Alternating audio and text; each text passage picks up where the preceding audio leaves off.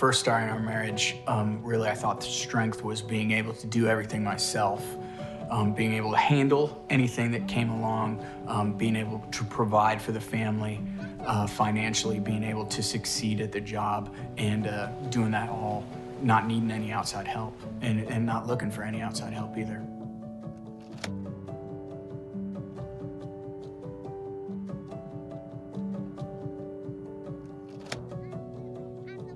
So life in the military can be it is very demanding. You do have to always, put on that tough face that, everything's okay. And more often than not, it's not.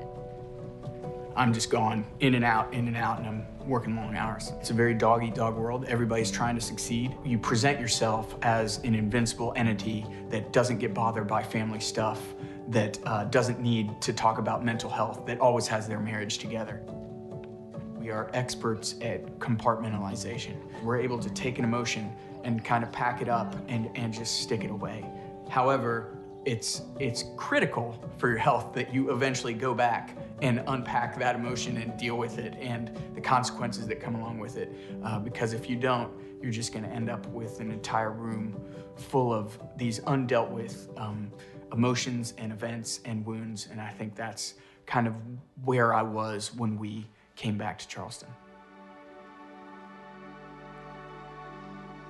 Our marriage was in need of a lot of healing, in need of a lot of communication. And one of the things that I ended up doing is taking a step away from work a little bit. I left active duty and started flying out here for the reserves.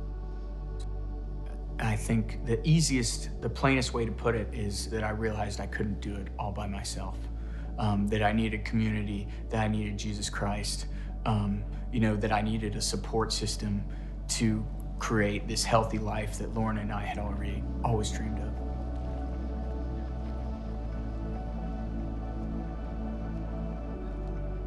We got plugged back into Seacoast. We jumped into a small group, and it was awesome. It was a great group of people, but Noah and I just felt so called to start our own for military families specifically, because we know a lot of military families do attend Seacoast, and that we just wanted to start one. We know there's a need there, and we wanted to fill that void for some people and see if we could make a difference in people's lives. Can we wipe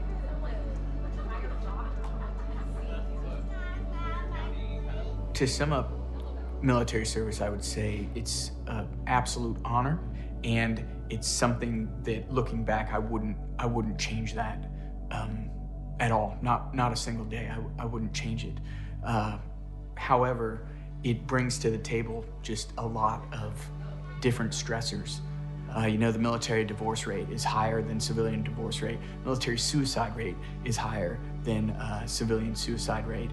Our heart is to just create an environment that is safe, where you can be vulnerable, where you can talk about the things that maybe you can't talk about at your shop, and where there's just unwavering support for the people around you.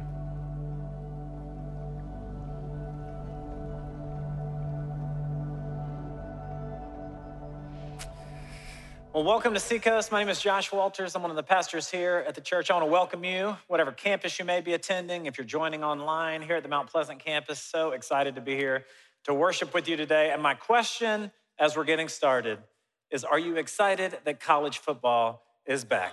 Somebody, come on.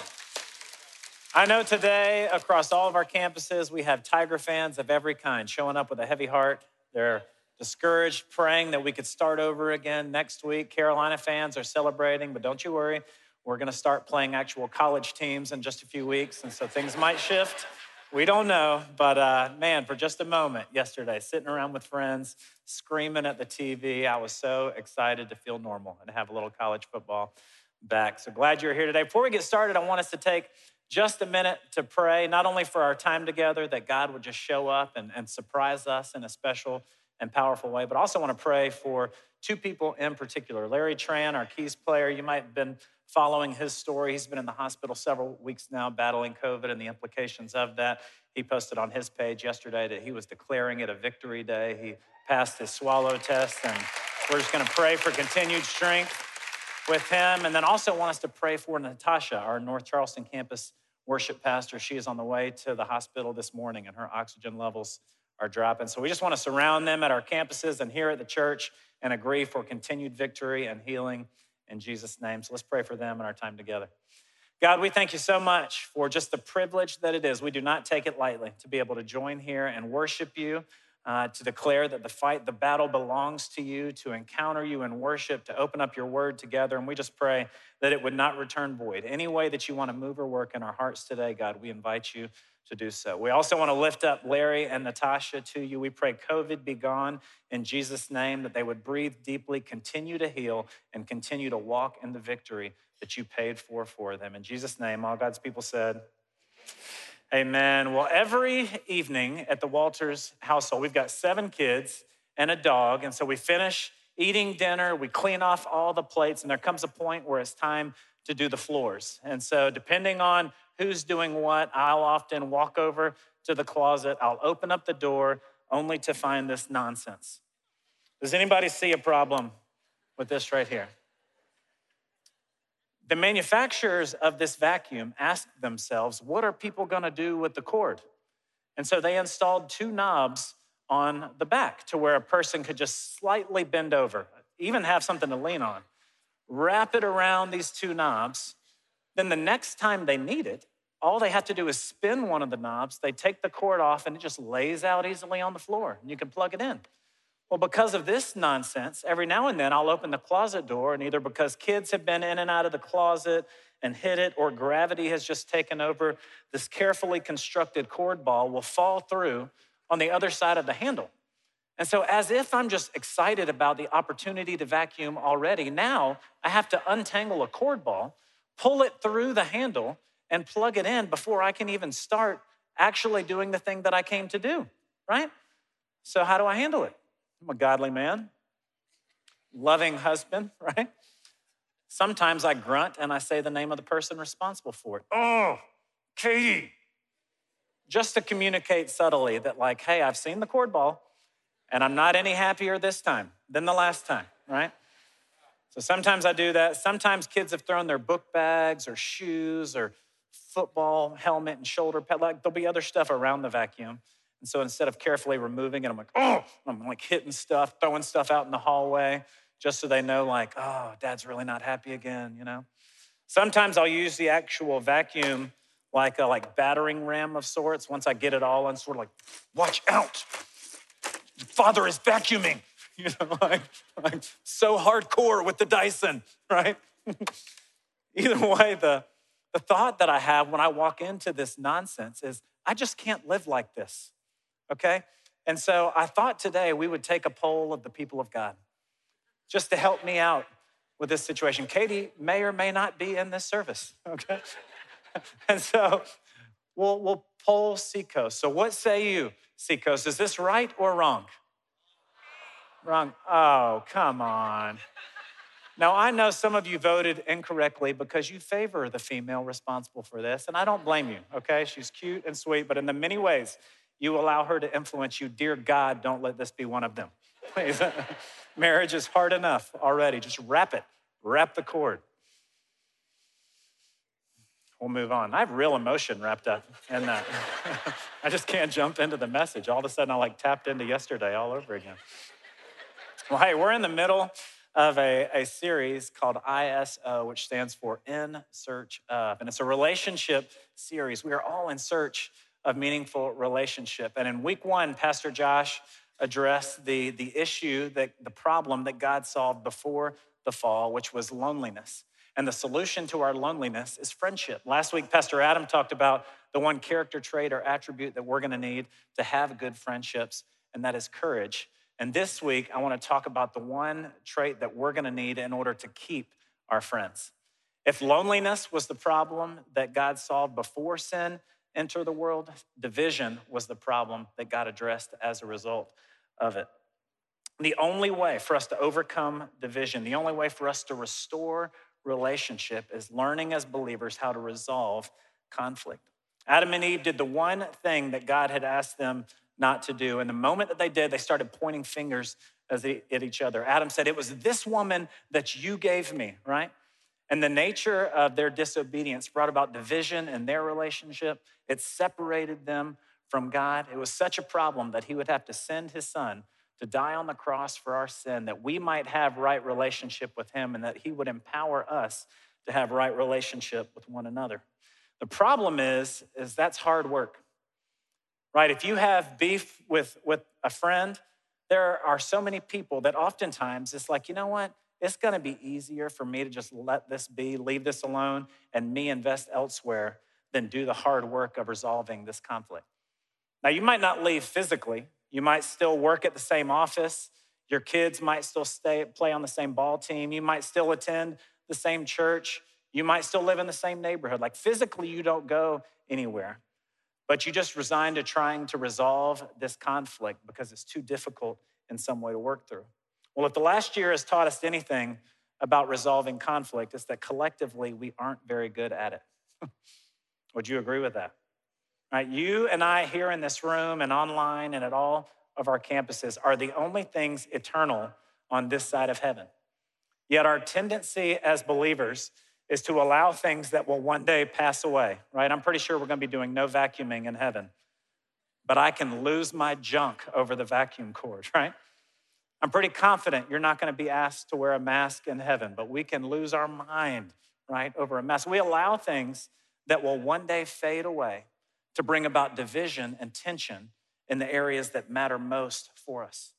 Well, as with any other topic, marriage or money or leadership, one of the ways that I apply God's word to my life is by memorizing a few key passages that when I bump up in one of these areas, his word would just come to mind and help me walk it out. And when it comes to conflict resolution, my life verse, if you will, is Ephesians 4:3. And it says, make every effort to promote unity of the Spirit through the bond of peace.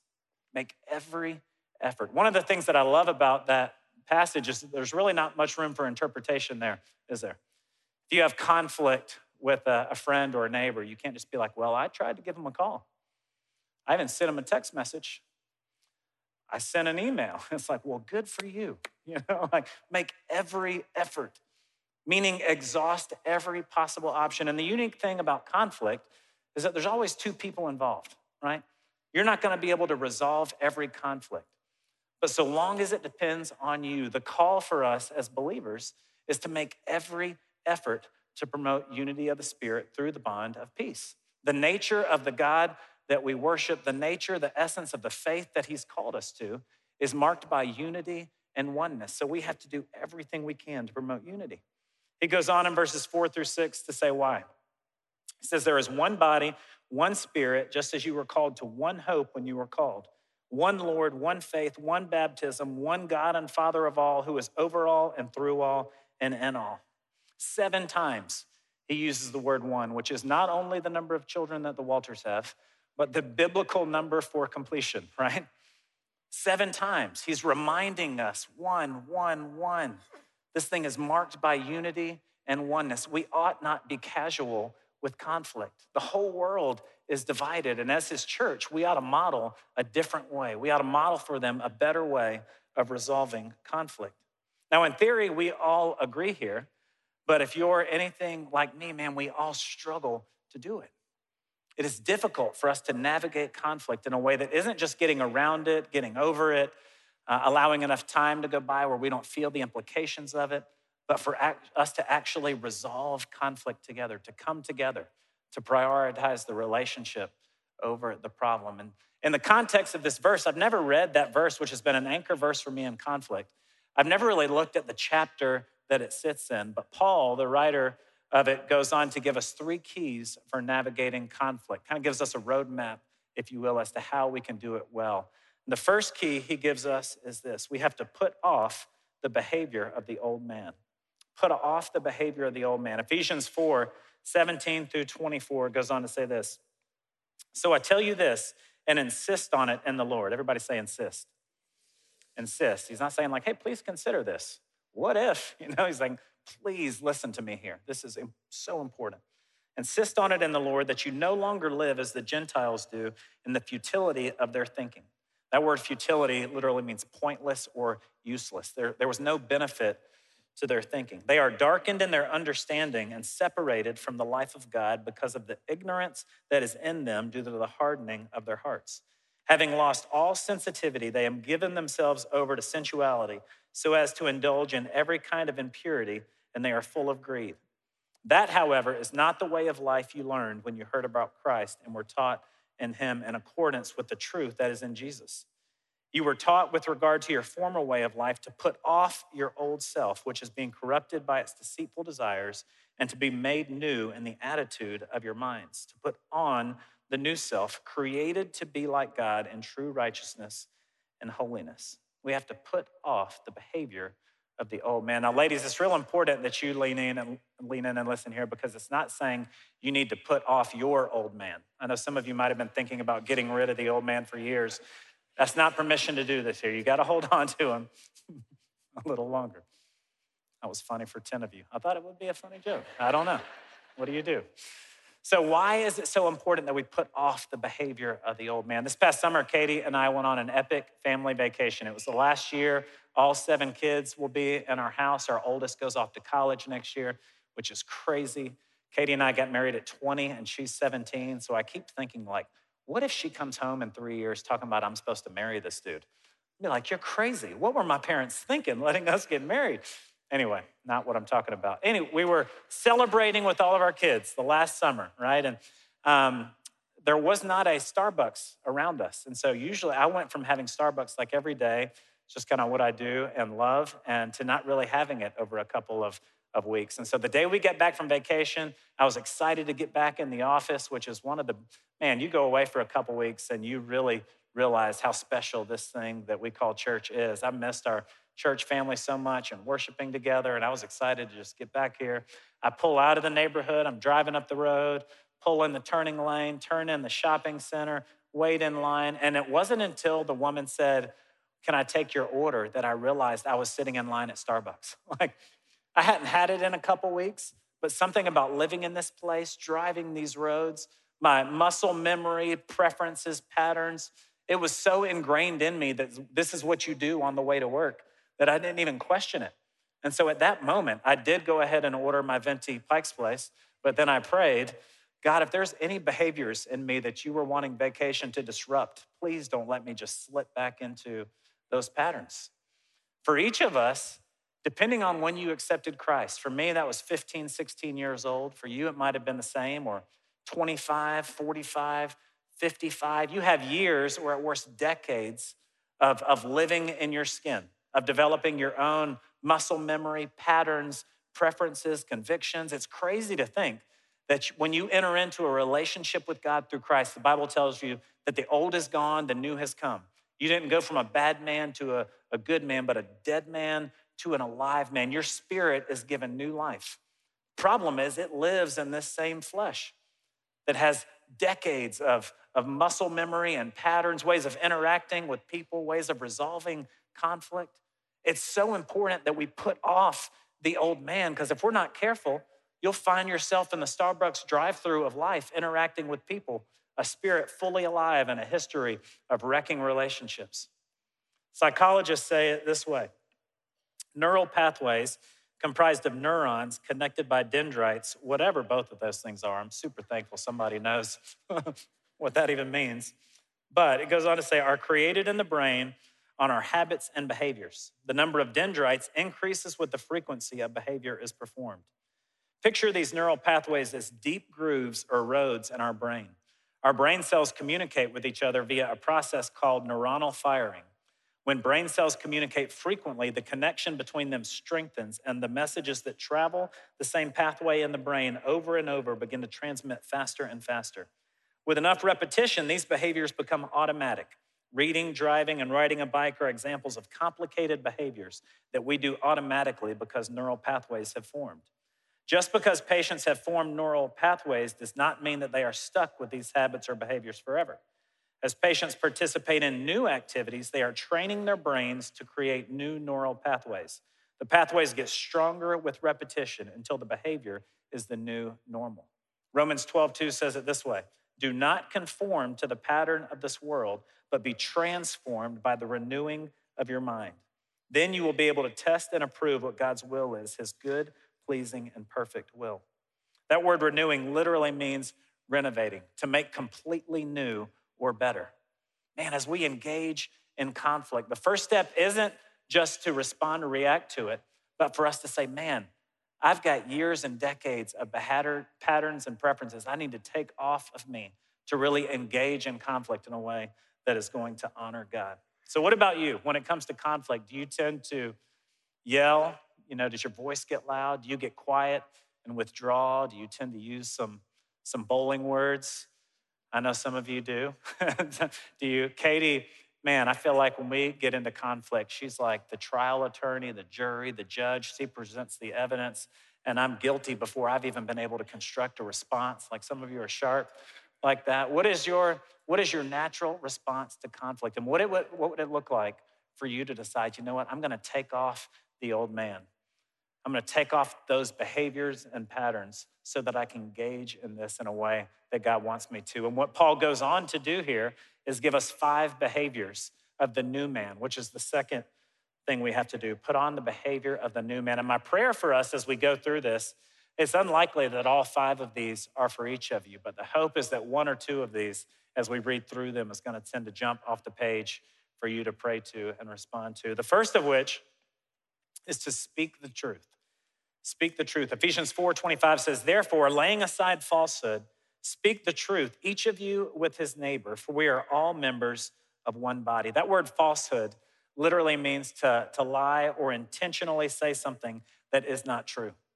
Brian Adelman is our Irmo campus pastor, and one of his personal goals is that he wants to be able to tell his son, I have never lied to you. And so because of that, he's been catching himself telling those little white parent lies and correcting them. And so the other night he was putting his son to bed and he had his AirPods in and they lay down beside each other on the bed and he says, Dad, what are you listening to? And Brian said, nothing important. And like kids do, a million questions come. And he said, well, what is it? He said, I'm listening to music. No, it's not music. It's the Yankee game. And then his son asked what you or I would have asked next. Why are you listening to the Yankee game, right? His dad said, well, because I'm tucking you in. You're going to sleep, but I'm not going to sleep. So I'm just going to lay here and listen to the game while we're here in bed. And his son was like, okay. And here was the thought that came to mind for me when Brian said that story. Your willingness to engage in falsehood anywhere makes you incapable of telling the truth everywhere. If you're willing to engage in any white lies with your kids, with your spouse, if there's areas that you drift into saying things that are not true and you think, they're not really of much significance or consequence, it makes you incapable of telling the truth anywhere. So here's 2 questions I'd like for you to consider. The first of which is, do I struggle with falsehood? Are there any areas I intentionally don't tell the truth to anyone? Do I struggle with falsehood? And the second is, am I willing to speak the truth? You may not be a person who struggles with falsehood, but that doesn't mean that you're a person who's willing to speak the truth. You might have grown up in a home that was very passive. Your family didn't say hard things. You feel uncomfortable stepping in to conflict. But man, Paul's challenge for us here is don't engage in falsehood, and let's be a people who are willing to speak the truth. Second behavior is that we are to question my anger. I've got to speak the truth. Number 2, I've got to question my anger. Ephesians 4:26 and 27 says, be angry and do not sin. Do not let the sun go down on your anger and do not give the devil an opportunity. Oftentimes, I'll wrongly label my anger as sin because of the fruit it brings about in me. Man, accusation in my mind, judgment, the thoughts that I have about people. Like when I get angry, my initial reaction to it isn't very well, right? People do crazy things when they're angry. But what's important for us here is that the passage says, be angry. Like it's okay to be angry, but do not sin. See, the reality about anger is that it's always a secondary emotion. Anytime that we get angry is because there's always something underneath it. Anger serves as a lousy motivator, but a good indicator. Man, if you react when you feel angry, it can motivate you to do some stuff that you're gonna regret later. But if we can question our anger and say, man, I'm angry, what is that about? It can be a good indicator that God's working. There's something that's not right. There's division, there's tension in the relationship. I can say, okay, God, what do you want me to do with this?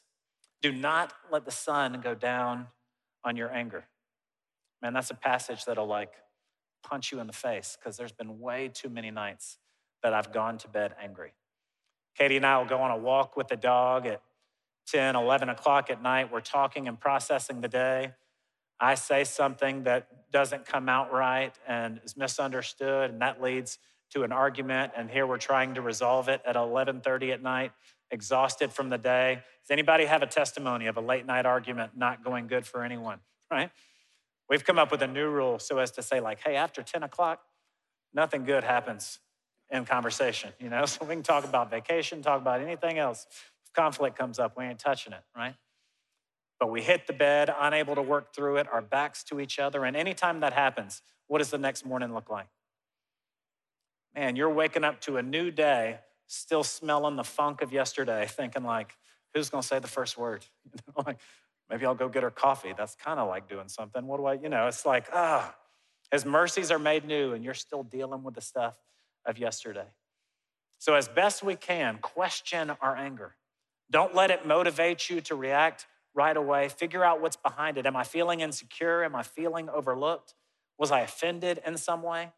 Then pray into having the courage to go and sit down with that person and share what's going on inside of you.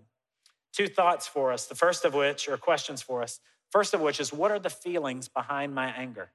Not a question we tend to ask, but maybe right now, if there's some anger you're holding on to, or the next time you get angry, you purposefully ask yourself, okay, what is the feeling behind my anger? Why am I angry? Second question is, am I angry about anything that I've yet to address? Is there some anger you've been stewing over or talking about or maybe processing that you need to process with God and then have a conversation with someone? So I've got to speak the truth. I've got to question my anger. Number 3, give generously. Give generously. Ephesians 4:28 says, let the thief no longer steal, but rather let him labor, doing honest work with his own hands so that he may have something to share with anyone who is in needs. Comparing the thief and the one who shares, I see two different ends of a spectrum. One is very closed-fisted, and the other is very open-handed. The one who shares has made a faith connection between what they have, where it came from, and what they are supposed to do with it. They see themselves as a conduit to God's favor and blessing. They're willing to freely give, knowing that God can provide much more. They live with an abundance mentality. For the person who's closed-fisted, they're thinking, man, I don't know if, when, or how I'm gonna get any more of this. And so I'm gonna get what I need. In fact, I'm gonna get a little more because I may not get it later. They have a scarcity mentality. Well, for the two ends of this spectrum, it's very unlikely that this stays compartmentalized just to your finances and possessions. These two postures creep into every area of our life. And in the midst of conflict, the person who's closed-fisted is thinking, I can't believe what you did to me, how you made me feel. What am I gonna do about this? Where the person who's open-handed, it's a good indication that they're likely also open-hearted to say, help me understand. How do we get through this? How can we reason together? Two questions for us to consider as we think about living generously, giving generously. The first of which is, am I open-handed or closed-fisted? Where would I fall on that spectrum? If you were to think about yourself here, am I open-handed or closed-fisted? Where do I fall? The second is, am I generous in my dealings with others? Am I generous in dealing with others? The good news for all of us here is that generosity is a behavior. And I've always hated the phrase, fake it till you feel it. But this is an area where it's actually served me well. I've been able to behave my way into a belief, largely because I have historically been much more closed-fisted, and Katie is wildly open-handed, right? And so I've allowed her to lead and challenge me in this area to where it's become a more natural behavior for me. It's something that we can all grow in. Maybe you can catch a vision from somebody around you that lives much more open-handed, so that with our finances, possessions, but especially in conflict, man, we might be a people with open hands and open hearts as we engage. So I've got to speak the truth, question my anger, give generously. The fourth behavior is to prioritize people. Prioritize people. Ephesians 4:29 says it this way: let no unwholesome word proceed from your mouth, but only such a word as is good for edification according to the need of the moment, so that it will give grace to those who hear. Man, the natural tendency for us when we're experiencing conflict is the me filter, right? How you made me feel, how this is gonna impact me, what you must think about me, what am I gonna do next? And it's easy for us to prioritize the problem over the person, for us to think about how I'm going to respond to this and how I feel versus thinking, how must he be feeling? How must she be feeling? And as a result of that, we can start putting labels on people. He's a liar, she's lazy, to help us justify our own anger and not actually prioritize the person. Jesus told us that in this world, you will have trouble. So we can go ahead and settle it. Those that are close to us relationally, those that might be far from us, those that we love, those that we may not love at all. There is going to be trouble. There are going to be problems. There's going to be conflict in relationship. We also have to commit that I'm going to prioritize the person made in the image of God over the problem that we might be walking through together. A question I'd like for you to consider is this: does what I say and how I say it edify others? Does what I say and how I say it edify others? That word edification used there in that passage literally means the act of building.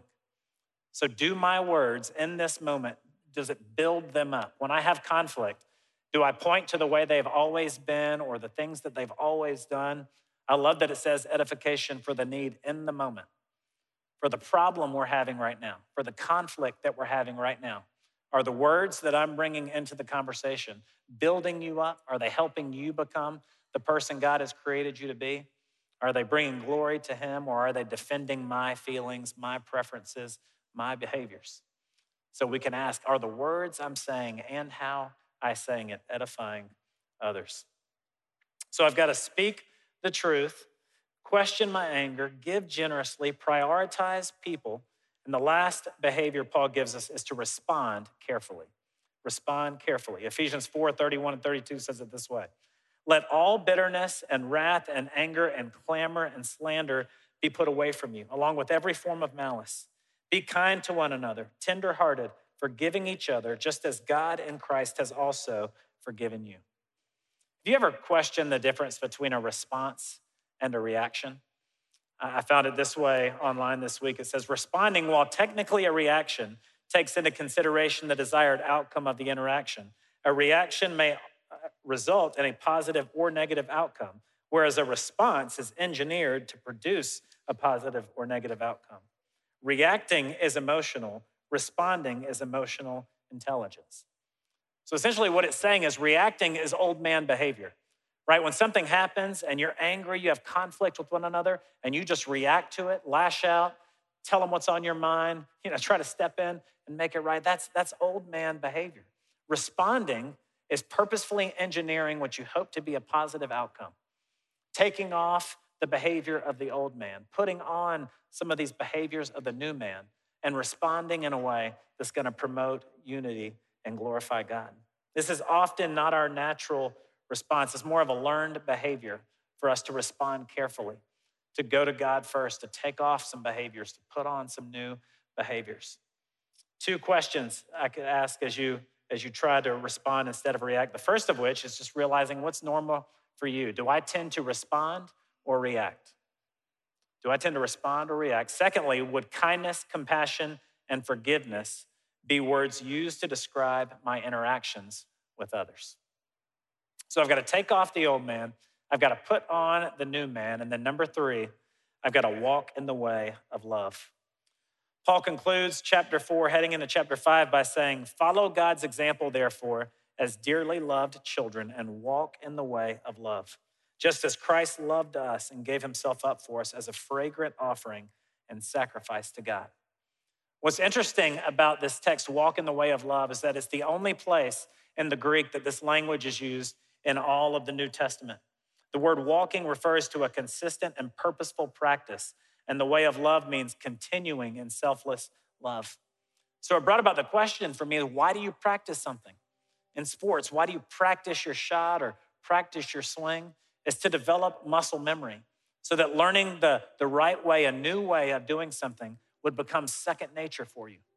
I love that he says continually walking in selfless love. It gives me grace to know that, man, we're not going to get it right every time. We're going to have to continue walking this out, continue practicing this, not feeling shame from the failures of yesterday, also not being willing to just settle with conflict, but to say, you know what, I'm going to keep practicing. I'm going to keep working on it. What does this look like for me to take off the behaviors of the old man? It's like, man, conflict resolution. I can't imagine anything more difficult, but also more important for us as believers. The nature of our God, the nature of our faith, being marked by oneness. But when it comes to conflict, man, we've gotten way too comfortable with just managing it and living in it, especially the last year. But we have to be committed to promoting unity, committed to walking this thing out day by day, doing better, taking baby steps. I remember about a decade ago when Katie and I had gone through our marriage crisis. She came to me one day with a journal, and we sat down on the couch, and she handed it to me, and she said, "Will you just read some of it?" And it had all this like pet names in it that she used to call me. Schnooky. I don't even know what that is. Sounds a little Jersey-like, so I kind of liked it, but I would rather not be called that now. I'm glad she stopped, right? But she read through it, and she was like, "I just don't feel this way about you anymore. Do you still love me now like you did then?" I was like, man, absolutely not. And the language God gave me was, I love you so much more today in the midst of this conflict than I ever did then. Then my love was all about attraction and emotion and dreams of what might be. But in the thick of conflict, man, love is a decision. And the invitation for us in marriage crisis, and the invitation for each of you, is that in the midst of conflict, our temptation or tendency could be to try to get back to a place where life and relationship was easy. And I want to get back to the place where marriage was fun and flirty, where we just enjoyed being around each other. I want to get back to that place. But in reality, conflict serves as an invitation to go to a new place. That's what I told her in marriage. I don't want to go back to that place. I love you so much more today than I ever did. And right now, I'm inviting you to go somewhere new. And when you hit conflict in relationship, it's an opportunity to trust God more, to know more about yourself, to make the choice to forgive, to make the choice to love, to have to work through this together to get on the same page. We're all going to experience conflict. Sometimes it's going to be about the vacuum cord, right? And sometimes it's going to be about deep soul pain and ache. Yet the call for us is the same, to be a people who promote unity, to resolve conflict that we might glorify God and model a different way for the world. Let's pray. God, we thank you so much for your word, and I'm thankful for these keys, and pray for each of us that you would help us in the midst of conflict that we will have to take off our old self, the behavior of the old man, and put on that new behavior. For any one of these that you would have highlight for us this weekend, might they not become behaviors we try to walk out on our own, but by the power of your Spirit, God, would you help us to love each other well? Help us to live in right standing with you, restored, healthy relationship with one another. In Jesus' name, amen.